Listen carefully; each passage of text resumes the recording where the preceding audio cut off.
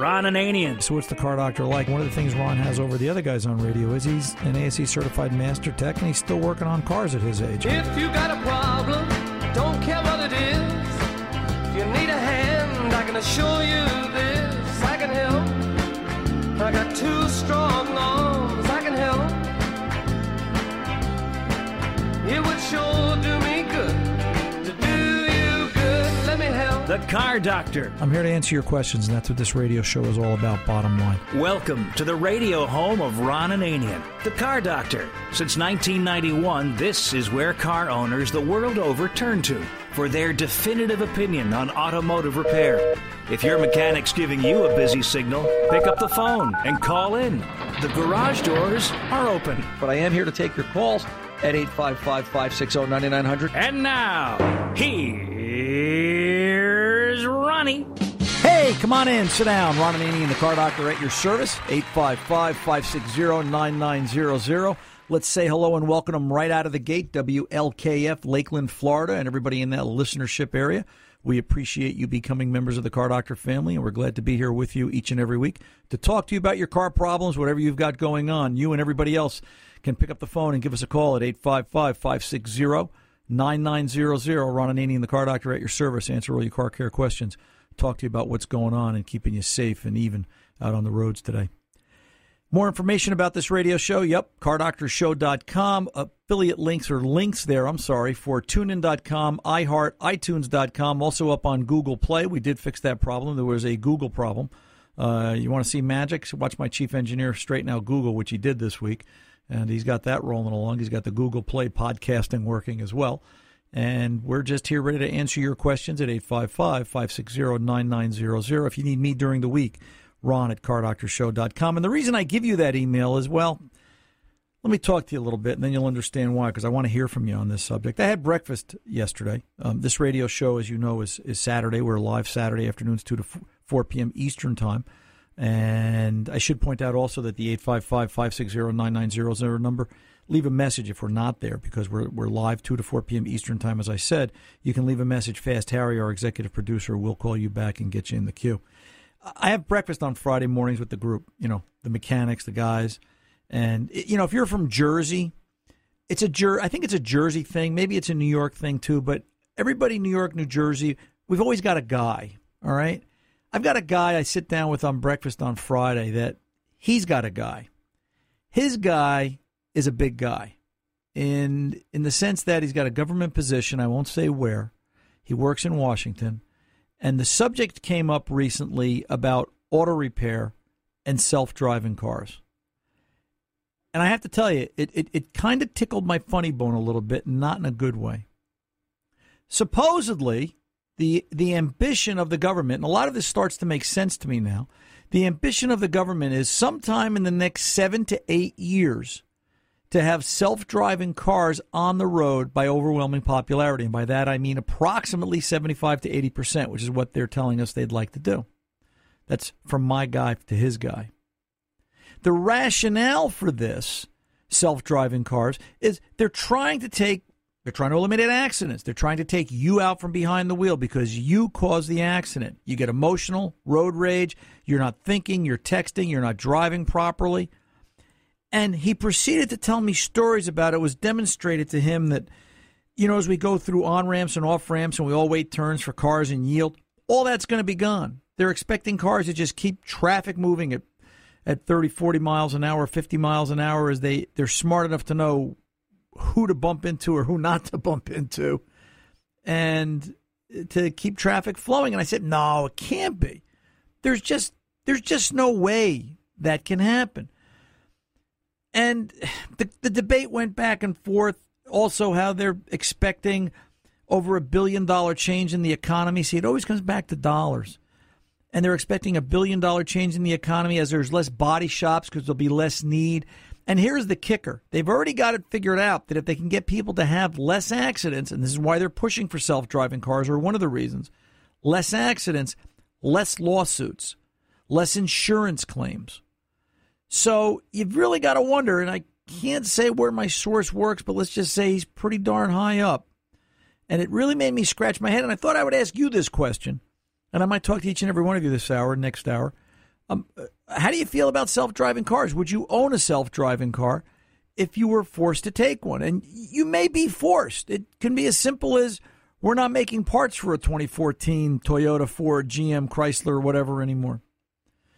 And I sat last night thinking, no, it can't be. I just can't see it. You know, sometimes the universe knows when I'm upset. I got a couple of emails, and both of them sent me the same article. Farmers fight for the right to repair their own tractors. This came to us from Modern Farmer magazine. The article starts out, you think that when something feels slightly off with a six-cylinder John Deere 6145R tractor at 5:30 in the morning, one of the most qualified people to perform a quick fix would be the same person who operates that piece of expensive farm equipment on a daily basis. After all, farmers have traditionally acted as their own mechanics, and that makes sense, right? The guy's out in the middle of the field, 5, 6 o'clock in the morning. He's trying to get his crops going. If it's an issue that can't be properly diagnosed to correctors, see, look at this. Farmers must be from New Jersey. Many farmers have a guy who will get the job done. See, everybody's got a guy. That's just the way it is. In a previous era, a visit to the dealership was viewed largely as a last resort. Here's the but.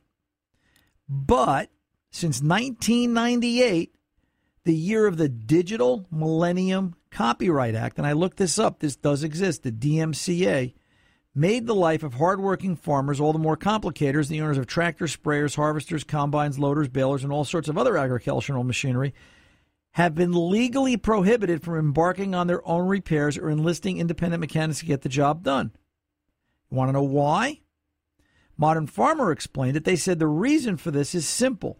Manufacturers of farming equipment, namely John Deere, do not consider farmers to be the true owners of said equipment. Rather, farmers have purchased an implied license for the life of the vehicle to operate the vehicle. And essentially, the article continues, due to digital copyright laws, they aim to protect the intellectual property of the sophisticated software integrated into modern farming machinery. What that means is what we've been talking about here on the Car Doctor, where the car companies are saying, you don't really buy the car anymore. You're buying the right to operate the vehicle and its software. A couple of weeks ago, we heard from our good friend Steve Cook in Cincinnati, our senior instructor and reporter at large out there. And Steve had called in talking to us about how he attended a seminar recently that the car companies are going to go to a Bluetooth scan tool technology to connect scan tools by Bluetooth. No more plug in under the dash. And what that's going to do is, if you're not licensed, if your scan tool is not licensed to operate that and work on that vehicle, nobody can work on it. Now, maybe you're not so upset you're not doing hardcore diagnosis. What if they decide that the oil light reset is now part of scan tool technology? So in order to change the oil on the car, you're going to have to be able to connect to that car with a scan tool to reset that idiot light. The implications are pretty far-reaching. I think they've got to go a stretch to pull it off, but they've already done it with the farmers. How much harder would it be for them to do it with the car companies? It's just, you know what? I want you to hear it from me. I want you to be aware of it, that it's on their agenda. They're trying to take control of the cars. I said to the boys before we started the show today, I said, I don't like it for a lot of reasons. My biggest is I get behind the wheel of a car. I want to drive the car. Now, watch Tesla in the coming years, because it was told to me by more than one source, Tesla has been given quite a bit of a green light, and it kind of explains why the media tries to always put Tesla in a favorable position from what I see. Yeah, they've had their mistakes, but they always try to, make it sound like it's a good thing. And I'm not saying it isn't, because Tesla, the government says, is really close to perfecting their software. They're about 2 years away. And once they do, you're going to see more self-driving cars come out and less chance to repair the one that you currently own. Boy, I can't imagine it's coming, but nobody would have ever told me they couldn't fix a farm tractor in the middle of a cornfield at 5 in the morning either. Hello and welcome. Ron Ananian and the Car Doctor at 855-560-9900. When you call in today, get ready for the question. Self-driving cars, yes or no? I need an answer. I need it in about 30 seconds from you, because we're going to move the show along. Just something to be aware of. A lot going on in the next 2 hours. We're going to talk a little bit about the repair of the week next hour. about how Ford took a simple airbag repair operation from 30 fault codes and gave each fault code a sub-index of anywhere from 18 to 32 fault codes, meaning now there are over 400 possible fault codes for an airbag system on your average Ford product, making the repair process that much more complicated. We're going to talk about that next hour. We're going to be giving away a Wix diecast car this hour. Has anybody seen the diecast car? Tony, you didn't take it, did you? Tony doesn't have it. Tom has it. Tom, stop playing with the 39 Ford, the diecast car. Yeah, it's no, Harry's not playing with the car. The last time he played with it, he broke it, so he can't do that. Now, we're going to talk a little bit about calamitous failure, a little bit about low-tension oil rings and how to avoid that, and some of the issues that come about with some of the modern cars and the technology that's incorporated into them and what that's all about. But I am here to take your calls at 855-560-9900. We'll return right after this to Kick the Garage Doors Open. Stay tuned. All wrapped up and no place to go. All wrapped up and no place to go. All wrapped up and no place to go. All wrapped up and no place to go. All wrapped up and no place to go. We're loading up our Woody with their boards inside and heading out singing our song. Welcome back. Ron Ananian, the Car Doctor, rolling along at 855-560-9900. The Car Doctor's 24/7 phone number. Give us a call if we're not on the air. Leave a message. Fast Harry, our executive producer, will call you back. Let's get over and talk to Frank as we kick the garage doors open this hour today. Staten Island, New York, with a 2009 Honda CR-V. Frank, welcome to the Car Doctor, sir. How can I help? Thank you. Thank you for taking my call. Yes. About a couple of months ago, I started noticing on the console a notice, check my gas cap. So I researched it, and it says, well, sometimes it's not on properly. I took it off and let it go a couple of cycles, but the message kept coming up. I even asked the dealer when I brought it in for service to take a look at it. I didn't see anything wrong with it. It still kept happening. I ultimately replaced the cap. It's still happening, and I'm not sure what the next step is. Okay. The gas cap light on that particular car, and a lot of cars, is really the first stage of failure in an EVAP system. Part of the problem is you're in the marketing department's loop, Frank. You're not in anybody's loop to really repair the car. You know, the marketing department sat there at car companies, Honda, GM does it, Ford does it, they don't like people to see check engine lights on because it makes you feel like the car is broken all the time. So sometimes when a gas attendant leaves the cap loose, instead of turning on the check engine light, they're going to turn on the check gas cap light. And the rationale is that you'll get out, turn the cap, and within a shorter cycle than what it takes to reset the check engine light, that gas cap circuit will be checked and turn off the check gas cap light. It doesn't always work like that. What's very common on the Hondas is either the purge control or the canister vent valve are not working properly. And they tend to stick, they'll act up, they'll create a low-level leak, which comes across as a gas cap failure, and then it will turn into a check engine light with typically a P0455, or a P0497 purge flow, something like that. What someone really should do, if the light is on right now, is the light still on?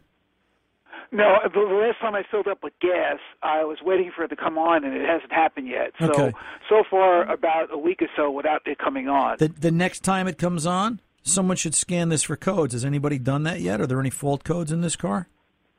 Well, no, I don't see any. I mean, when it comes on, I just press the button to get back the odometer. Forget the light. The next time the check gas cap light comes on, have someone run and test for pending fault codes. And those are codes that are about to set and turn into a check engine light, because that's what it'll do. It'll set a pending fault. It's like you. When you get sick, all right, if you start to get the sniffles on Monday, what is it, Tuesday or Wednesday before you start sneezing and Thursday before you get the headache and the flu, right? Right. It takes you a while. There's pending faults that have to occur. Car does the same thing. The only difference now is, instead of waiting for it to become a check engine light and a hard code failure, now, whenever they detect even the slightest bit of an issue, they illuminate what they call a check gas cap light, and that gets you looking at maybe it's the gas cap, maybe it's not the car that's always breaking. They're trying to shift the mindset away from the car is broken to maybe the gas cap is loose because the attendant didn't put it on properly. And sometimes it is. but a lot of times it's not, and that's your situation. So now a diagnosis has to be begun. So the best bet here is to have them look for some sort of evap system check or something like that? I would at least, if you're getting a continuous gas cap fault error message, I would at least run a code scan expecting to find evaporative emission fault codes impending or about to happen, and take a look at that. If you see no fault codes and you want to get into it deeper, which I would encourage you to, I would find somebody that can read Mode 6 diagnostics. In other words, look at the machine language inside the scan tool behind the scene, look at the Mode 6 tests. They're going to show you a marginal situation. At least then you'll know what's failing and have a direction to go look, whether it's vent, purge, and so on. But there's a fault here. There's a problem here. The reason the dealer told you there's nothing wrong, I guarantee you nobody plugged the scan tool in. Got you. Okay. All right, and the reason they didn't plug a scan tool in is because you didn't say, go ahead, I'll pay you to plug a scan tool in. Unfortunately, that's the first step in the diagnosis. Okay, thanks a lot for your help, Ron. You're welcome, Frank. If you need more, you know where to find it. Take good care. Let's get over and talk to Frank also, Congers, New York. Frank, how are you, sir? What's going on? Hey, guys, how you doing? Good. Great. Couple things. That's exactly a good point, you know. If they plug it in, they want their payment. Right. Same thing talking about self-driving cars. When I get in the car, I want to hold that steering wheel. Well, I want to drive that car. Would you? I want to be in control. Would you trust a self-driving car, Frank? Excuse me? Would you trust a self-driving car? No, not at all. I couldn't do it. And what are you going to do? What are they going to do if they tell you can't get parts for your car anymore and you've got to take one? I'll pull one out of the back of the house. Just saying. But another point here. Go ahead. With the weather, listen, I got the gift. I got the card. Thank you very much. You guys are great. I'm wearing the shirt. Saturday's Car Doctor Day. My wife goes, who is this fella? I got to meet him. Oh, boy. I said, maybe one day. But anyway, we got this extreme heat. What can we tell the people? What do we got to look for on today about our cars? What are some of the signs? What should be done? Maybe explain to people so they don't break down on the road and we get trapped and so forth. What do you think? Great question. I think the first thing people need to do is before they start out anywhere over the course of the next 3 or 4 days, and you know most of the country is under a heat dome, as they say now, and we're all faced with some really oppressive heat for the next 4 or 5 days. And I think one of the first things you want to do is when you get in the car, look in the upper left corner of the windshield if you've got an oil change sticker there. When was it changed last? Is it overdue? Yep. I would say that as I get into new customers' vehicles during the course of the week, I'm going to tell you that over 70% of the time, those oil change stickers are way overdue. And oil is very critical to keeping that car happy, especially in hot weather like we're experiencing. One of the cautions I want to point out is that if the car does get stuck, if the car does overheat, try to be a hero. Don't get out, pop the hood when there's steam, or don't get out and pop the hood when the car's overheating until you've waited at least 20 to 30 minutes somewhere safe off the side of the road. Don't stand outside the car and wait before you pop that hood, because a radiator hose in this temperature and heat can burst, causing some really serious damage. Frank, I appreciate the call and the conversation and the concern. My best to you and yours. I'm Ron Ananian, the Car Doctor. We are back right after this. Don't go away.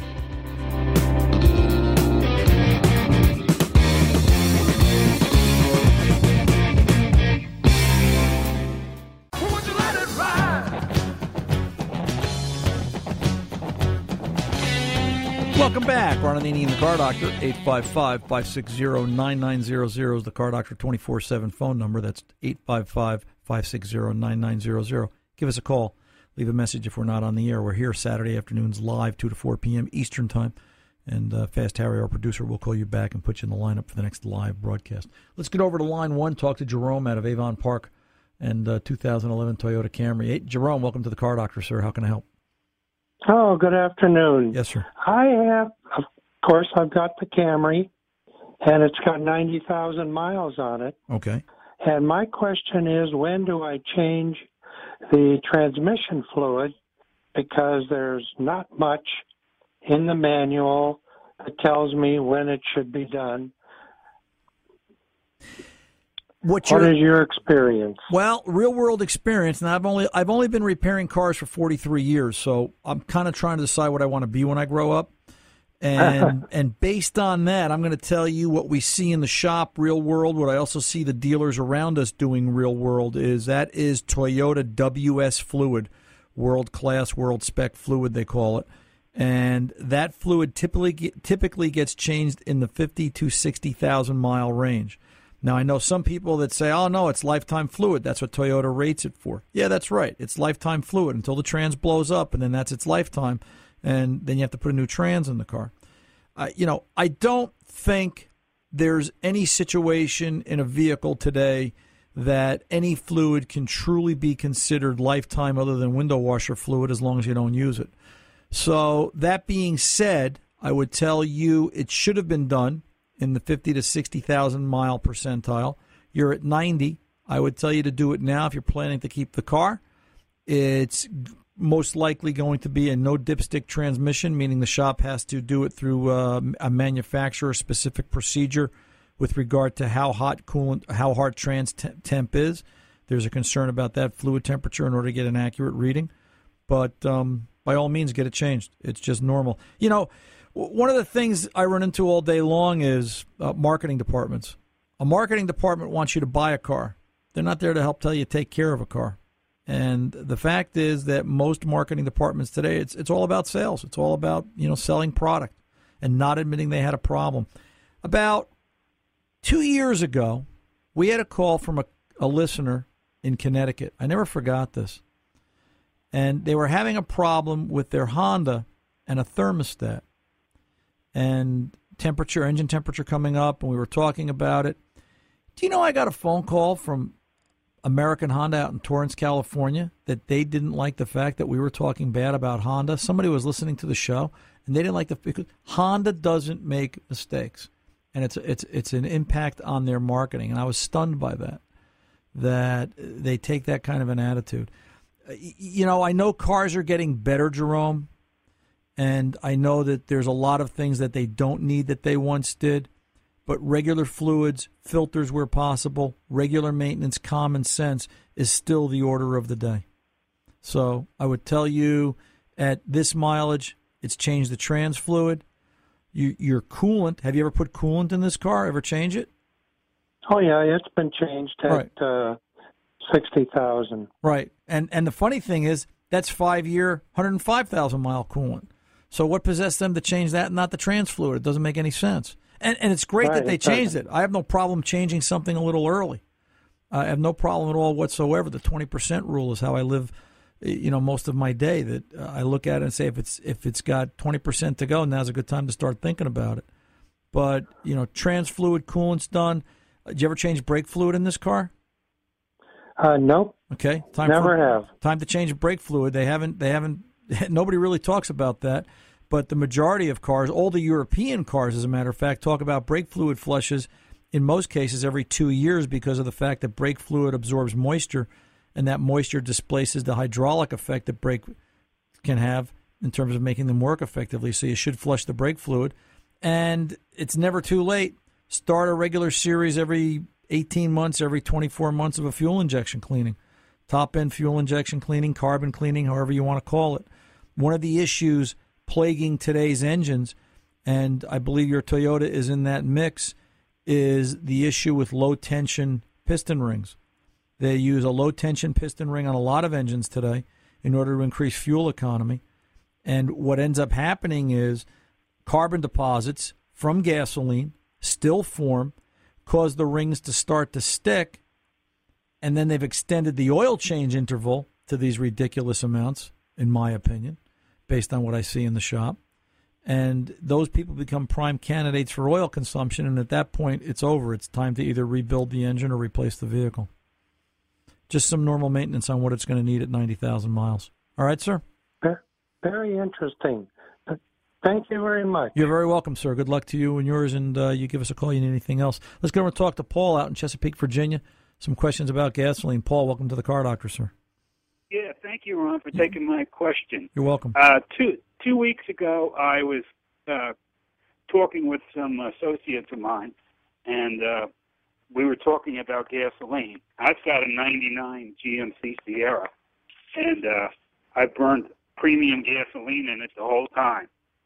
And I said, you guys ought to try that. And they informed me that Ford says that they can only run 87 octane gasoline, and only that gasoline. I don't know why. Yeah. Do they have that in writing? They say it's in the manual. Really? Have you seen it? No, I haven't seen it myself. I like I said, I checked my GM manual, and it says burn regular unleaded gasoline, 87 octane or higher. But they said they were told by dealers also. Not to, I'm sorry, Ron. That's all right, babe. You know, is that the dealer that's selling them the car? Paul, is that the dealer? Yeah. Is that the dealer that's selling them the car? The dog likes the car doctor. What can I say? Is that the dealer that's selling them the car that doesn't want to talk about increased costs? Of course, he's going to tell them to run cheaper gasoline in it. Listen, it comes back to a little bit of common sense once again. You know, part of what's wrong with the country is common sense isn't so common anymore, and we say that every day. 87 octane is a good base point. But the fact is, for the next year or two, until EPA has their way and eliminates detergents from gasoline, you're going to see a benefit from using a higher octane fuel because of the detergent additives that are in them.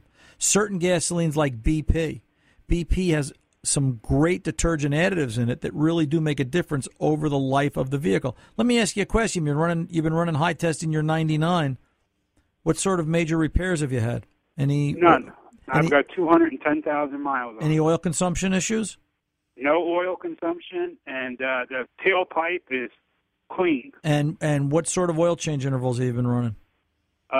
3,000 miles, Okay. because I've used conventional oil. So my gosh, God forbid, you've been using and doing what? Maintenance?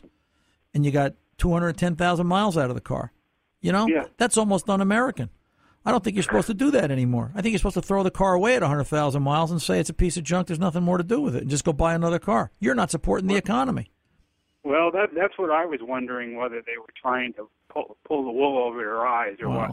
But I wasn't sure. You know, I think they are, and I think that, you know, the better grade of gasoline is a benefit, at least for the time being. Hey, Paul, before I let you go, self-driving cars, would you own one? No. Why not? I like driving it myself. And what are you going to do if in 8 years? What are you going to do if in 8 years they just don't make parts for that 99 GMC anymore, and you can't fix it? I'm going to cry. And you know, it's you know what's sad is the self-driving car takes away some of the civil liberties that the kids today will never realize what they're losing, the ability to just get in a car and go where they want without anybody tracking where they are. And it's going to be a heck of an 8 years if it really happens. Paul, I enjoyed the conversation. My best to you and yours. You have a good rest of the afternoon, sir. Same here, Ron. Thank you very much. You're very welcome. Good luck. Take good care. I'm Ron Ananian, the Car Doctor, 855-560-9900. The Car Doctor's 24/7 number. We'll be right back after this. Don't go away. Ride, hitching a ride. Ride, hitching a ride.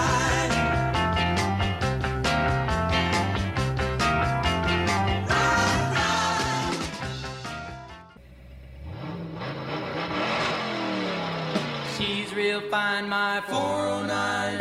She's real fine, my 409, my 409. Hey, welcome back. Ron Ananian, the Car Doctor, rolling along at 855-560-9900. Oh, for the days of a Chevy 409. Boy, did we ever make cars like that? You just look at it and you wonder. Can you imagine having a self-driving Chevy 409? I wonder if you could. That might be an advantage to self-driving cars I haven't thought of. If you had a self-driving, what if you had a self-driving Corvette? And like you could sell pre-programmed driving characteristics that would make acceleration legal. You know, that's another point. If they had self-driving cars, what are they going to do with all the revenue that's not going to exist now from speeding tickets and drunk driving? Not that I'm for drunk driving, but, you know, you start to think about the loss of revenue on one side versus the other. I just don't see it working. It's just kind of crazy. But, you know, you got to look at the farm tractors, right? We read the story about the farm tractors a little bit ago about how you can't fix a farm tractor now because you're not licensed to work on it, and the software locks you out. So guess what? Cars are going to be the same way. Let's go and talk to Maria. Maria, is that Maria or Maria in Michigan? I'm sorry, 97 Ford half-ton with some oil pressure problems. Marie, welcome to the Car Doctor. How can I help? Well, thank you for taking my call. You're welcome. I'll say we got a 1997 Ford F-150. The engine size is 4.2. Okay. And we bought it in an estate sale. And about a year or so after, my grandson was driving it, and the oil pressure dropped real down where it showed no oil pressure. So he had some guy he knew, a mechanic, and put in a new oil pressure. Well, that worked for a few months, and then it started blowing the oil filter rubber. You know, all the oil would gush out the oil filter. Okay. Okay, I called the Ford garage here, and they said they never heard of it. So, well, it sounds like the relief valve inside the engine and the pump is stuck, and it's building such high oil pressure it can't push the valve open to relieve it. So that's why it's blowing it out around the O-ring of the oil filter itself. How long was this truck sitting when you got it out of the estate sale? Any idea? Oh, I don't know. About maybe a few months. Right. I don't know. Right. Well, anyway, we had a mechanic fix it, and he said it needed intake manifold set, and he put that in there. Right. And it seemed to work. It didn't blow the oil out. Okay. Well, then a few weeks later, the oil pressure went down again, and my husband left it at our son's house, and he took it to have it diagnosed, and them guys told us that engine was real bad, that they only made it for a year or so, and it wasn't worth fixing. And what I wanted to know if it was worth fixing or not, because first of all, they made that engine for the better part of 5 years.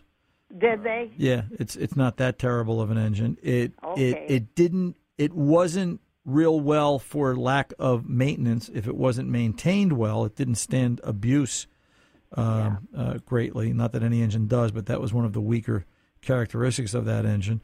My first comment is somebody needs to diagnose this, and the first thing I would do is take the oil pressure sender out, screw in a mechanical gauge, and see what the true mechanical oil pressure is, and make a decision from there. If this has sat for any length of time, and there's some unknowns here, we could have a problem in the oil pump. We could have a restricted or clogged oil pump screen. We could have problems inside the engine. But, listen, what it really comes down to is how bad do you need the truck? If replacing the engine for conversation's sake is $3,000, but replacing the truck is $15,000 to $20,000 used, $30,000 for something new, I say replace the engine if the body's in good enough condition, and at least then you've got a simpler vehicle to deal with, and it's a matter of economics at that stage.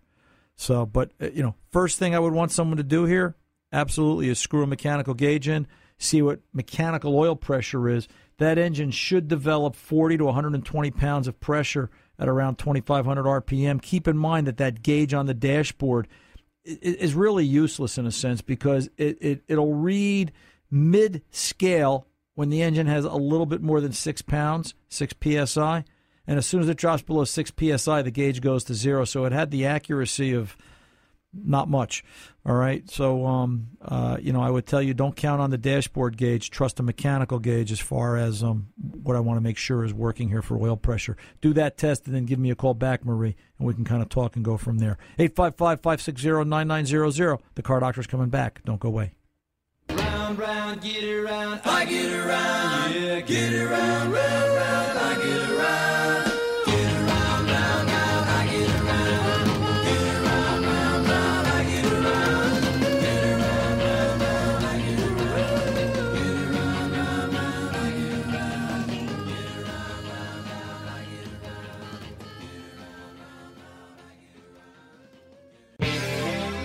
I get around, get around. Welcome back. Ron Ananian, the Car Doctor. Glad to have been with you this hour. If you need any questions answered now or to the next hour, there's another hour of Car Doctor coming up after the news at the top of the hour on most of these affiliates. You can give us a call at 855-560-9900. I just want to look back a little bit at where we just were. For Marie, who called in from Michigan with the oil pressure problem on her Ford truck, the 97 F-150. Some comments, one last comment and thought. There's the value. There makes the argument and the value in using a good motor oil, right? We talk about changing oil on a regular basis. We talk about using a good oil, like the stuff from the folks at Pennzoil. More information at pennzoilsynthetics.com. And we always make a case about how Pennzoil is one of those oils that helps clean the inside of an engine, prevents oil pressure problems, perhaps in a case like Marie's, where if the engine was scrubbed clean, she wouldn't have sticky relief spring on the oil pump or a clogged screen. I was just thinking about that during the pause for the cause. And one last thought, too. We talked a little bit about low-tension oil rings this hour in terms of cars not getting maintenance, oil rings sticking, compression rings sticking, piston rings in general sticking. And it kind of came back. I thought the best call this hour was the gentleman with the 99 GMC who had 210,000 miles on his car, did regular oil changes, did regular fuel system cleaning and maintenance, and he hasn't had any major problems with the car. And gee whiz, how could that possibly be? I look at maintenance and say that's got to be the key. I'm Ron Ananian, the Car Doctor. Till the next time, good mechanics aren't expensive. They're priceless. See ya.